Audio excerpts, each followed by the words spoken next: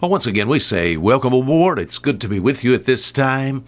Brother Mon speaking. Our program here called A Fisherman's 5-Minute Look at the Book. In the book of Genesis chapter 18, we've used verse 14 for our thought this week. Is anything too hard for the Lord? Of course, we're real pious and spiritual, and we say as Christian people, no. But in our practical daily life, there's many a thing that we've gotten ourselves involved in that we found out that there is no way out of the circumstance. I've talked to people before. Talked to a man who said something like this. I said, "Sir, how are you doing?" He said, "Well, under the circumstances." My friend, we're not supposed to be under the circumstances. We're supposed to be like eagles. We're given wings to fly over problems and trials. And we look at things as God would look at it, from the top down. Is anything too hard for the Lord? We've seen some places in the Bible that just show that God is the God of the impossible.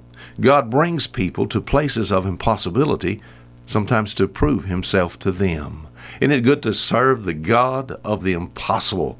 I hope, thinking about just making reference to a few of these things this week, and it help build your faith and remind you that we do serve a God that can do things when there's just no way out. We saw it in the life of Abraham. God said to Abraham he's going to bless his seed and make them as the stars of heaven and the sand of the sea. And Abraham has no children, but Abraham's kids today are in every nation on earth. God provided a miracle. The same thing for the nation of Israel. They found themselves between a rock and a hard place, and there's no way, unless God was to split the sea open, that they could live. Did God split the sea open? Surely he did. Yesterday in 1 Samuel chapter 17, here's a little guy with a slingshot. And there's a big old giant. No way to win that. I'm sorry. That's more than just a Jack and the Beanstalk story, folk. There's just no way. As far as a battle is concerned, there's no way David could have won that outside a miracle take place. And of course it did. The impossible happened as far as looking at it merely from just a human point of view.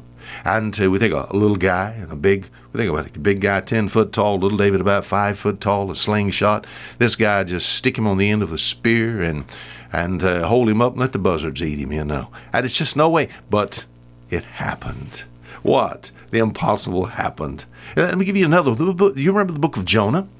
And I've got to go as fast as I can. This is victory in disobedience. You said, what are you talking about? Jonah, you know the story, runs from God. You can't run from God, by the way. And as far as Jonah's concerned, he's in a ship. He's sound asleep. They come into a storm. The storm rages. He finally is open and above board to them. And he said, fellas, I'm the cause of all this. He said, what you got to do is you're going to throw me overboard. They're not willing to do that. These people have some morality to them and all. So they throw some excess stuff off the ship overboard. The sea still rages. And Jonah said, you got to throw me overboard. All right. Finally, it happens. They throw the old Baptist preacher overboard. I know he wasn't a Baptist. No, I have to say some things to sort of jolt people and let them provoke them to listen a little bit. They throw him overboard, and the guys hope that he can swim.